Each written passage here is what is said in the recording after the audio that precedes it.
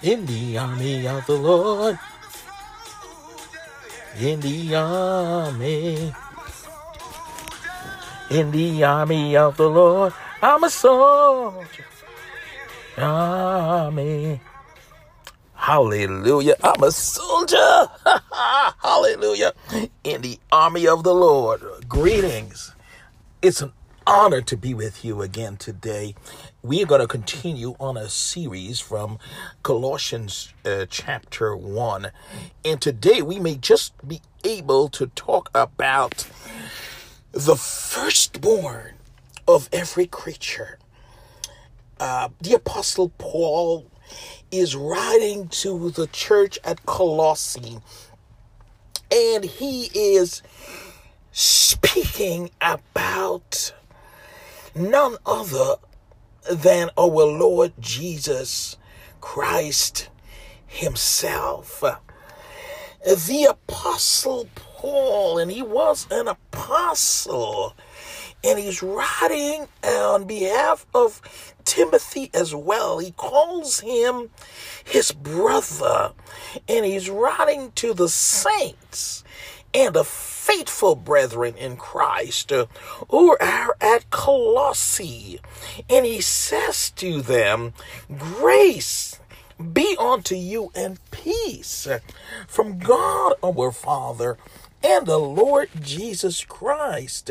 We give thanks to God and the Father of our Lord Jesus Christ, praying always for you, since we heard of your faith in Christ Jesus and of the love which you have to all the saints, for the hope which is laid up for you in heaven, whereof you heard before in the word of the truth of the gospel, which is come unto you as it is in all the world, and bringeth forth fruit as it doth also in you, since the day you heard it, and knew the grace of God in truth.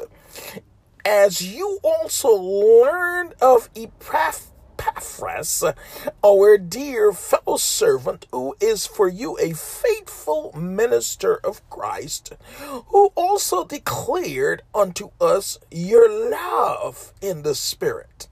For this cause, we also, since the day we heard it, do not cease to pray for you and to desire that you be filled with the knowledge of his will in all wisdom and spiritual understanding, that you might walk worthy of the Lord unto all pleasing, being fruitful in all every good work and increasing in the knowledge of God, strengthened with all might according to his glorious power, unto all patience and long suffering with joyfulness, giving thanks unto the Father, who had made us meet, MEET, or who had made us fit to be partakers of the inheritance of the saints in light, who hath delivered us from the power of darkness, and has translated us, or changed us, into the kingdom, or transferred us into the kingdom of his dear Son, in whom we have redemption through his blood, even the forgiveness of sins. Wow. Who is the image of the invisible God, i.e., that is, he is God. He is God in the flesh. God manifested. God visible. He is God. God the Son, who is the image of the invisible God. We serve a mighty God. We serve a God who is not a figment of our imagination, but who is real, who is substantive, who came to earth in the form of a man. He came and he lived among us, and he died. He bled and died and gave his life for us, in whom we have redemption through his blood. He was a flesh and blood man. God lived amongst us, even the forgiveness of sins. It's a historical fact. Paul is saying here, we have redemption through his blood. His blood was shed, even the forgiveness of sins. And in a world that needed to hear, needed to know who Jesus is, in that New Testament world that needed to know the Savior, I feel like we're living in a similar time. A world that needed to know who Jesus is. We are living in an age when the world needs to know who Jesus is again. Somebody say again. And he states for us here in verse 14, in whom we have redemption.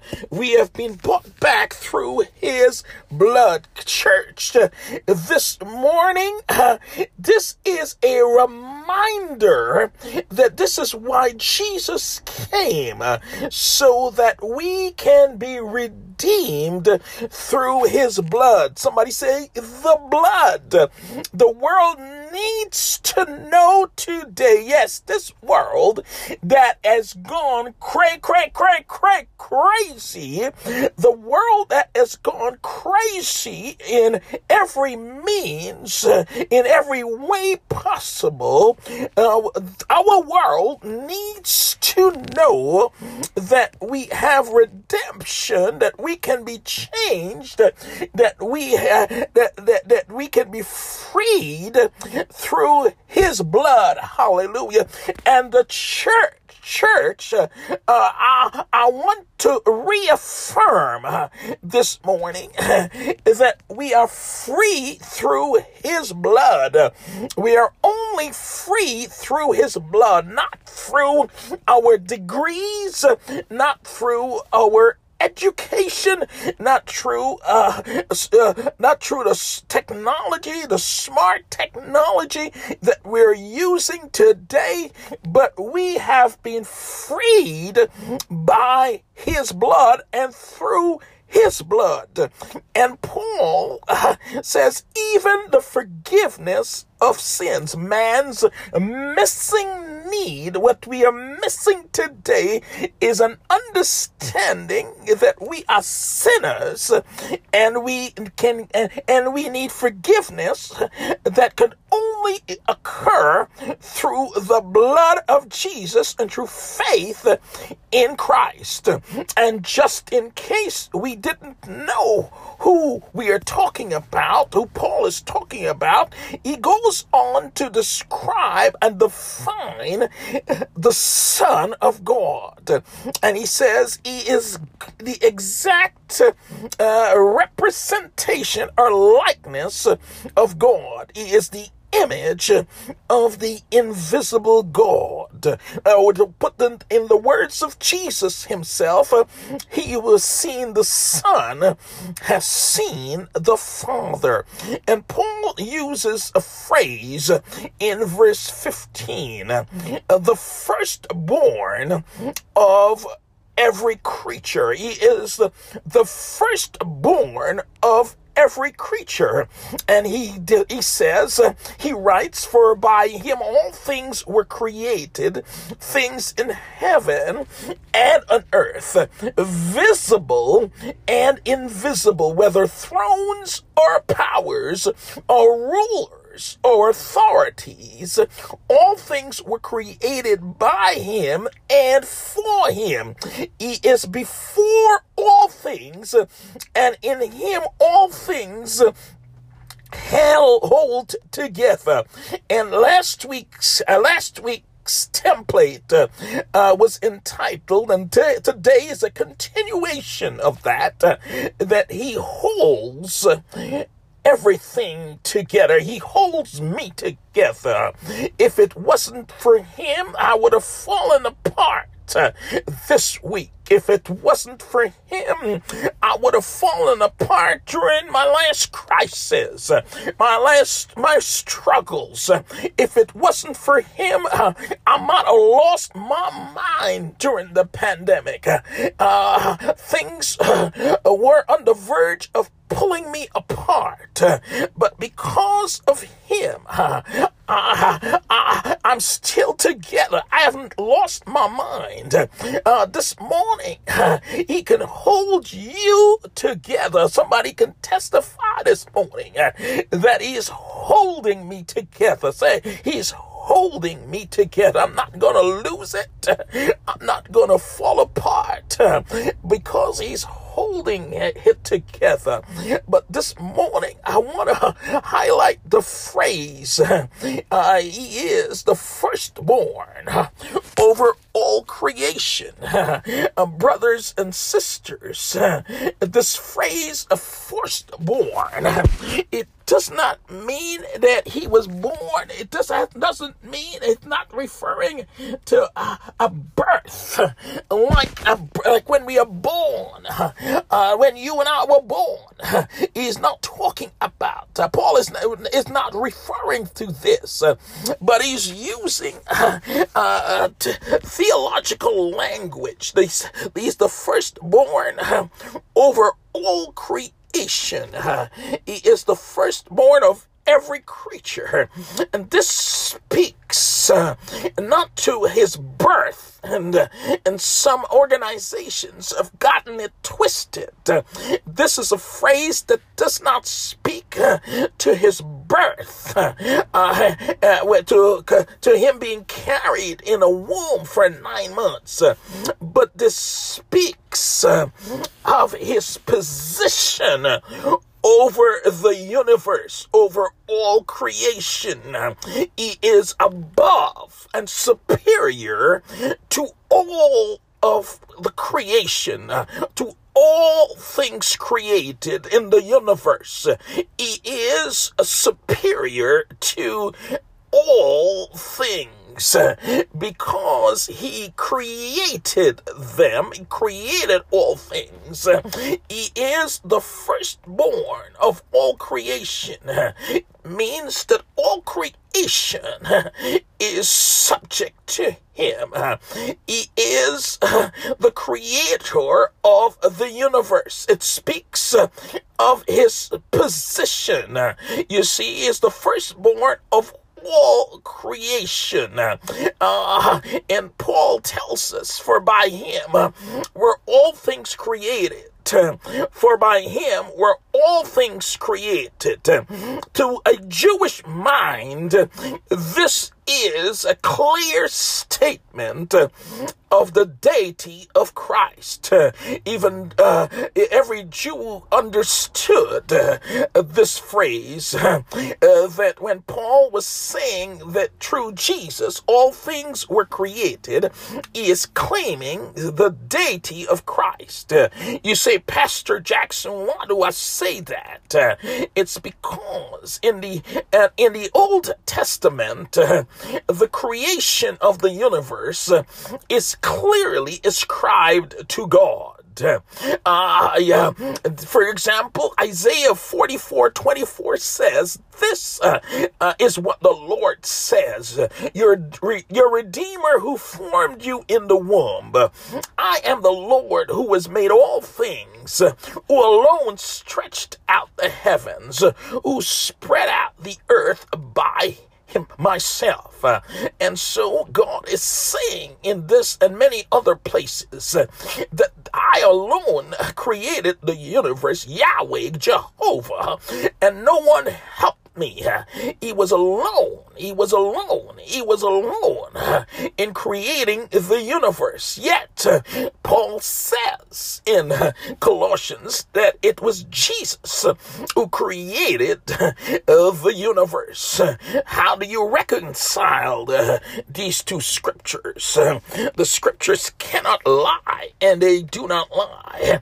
It is evident, therefore, that we have a Trinity, and that's the only thing that can make these two scriptures make sense. Somebody say it makes sense. It makes no sense at all if there is not a Trinity. And so we put these two verses or verses like them together. What we're seeing is that God the Father created the universe through the Son. He created the universe through his Son, so that Paul could be correct and Isaiah could be correct as well. And he created the entire universe, God the Father, through God the Son. And in essence, these two scriptures, or scriptures like them, can work together because there is no one else outside of the Trinity. And Jesus is God the Son, and he is the firstborn over all creation. As I said, some folks have gotten this twisted, and they try to use this to show that he was a created being, Jesus. But actually, this verse here has to do, this phrase that he's the firstborn over all creation has to do with his position in the universe. It does not indicate, or it has nothing to do with being born out of a woman's womb. There is a story in the book of Genesis. I'm going to nutshell this because we're out of time. Hallelujah. But there is a story when Manasseh and Ephraim, Joseph's two sons, are brought before Jacob for a blessing, and Manasseh was the physical firstborn. But when Ephraim, the younger son, comes before Jacob, Jacob stretches forth his hands and pronounces a blessing upon Ephraim and calls him the firstborn. So firstborn has nothing to do with birthing in a human sense, but it has to do with position. So Paul is saying that Jesus is positioned above all of creation. Hallelujah. I'm glad that my God is over all of creation. Christ Jesus, he has the preeminence. Glory be to God. He is great and greatly to be praised. He stands first. Hallelujah. In line. Hallelujah. He has the preeminence over all creation. His name is above every name. His name is the highest of all. He stands above all the rest of creation. Firstborn is a position of prominence. Hallelujah. Let us not forget that.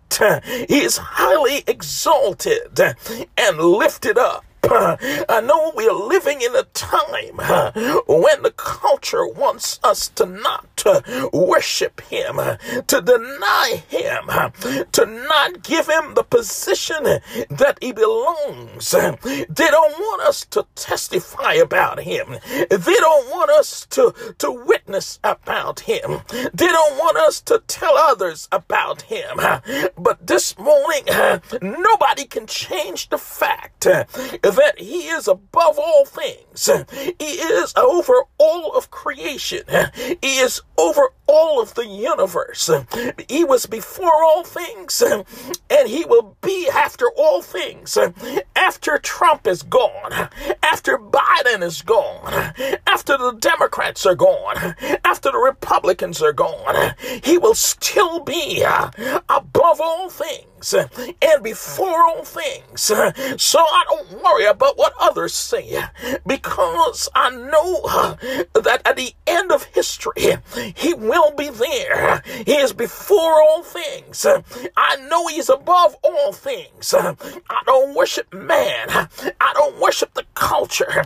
I don't worship a political ideology, but I worship him who was over all of creation. Glory be to God, church. Glory be to God, saints. Hallelujah. He is first in my life. I've given him the preeminence. Glory, hallelujah. His name is still above every name. Hallelujah. I bow to Jesus this morning. I bow to Jesus this morning.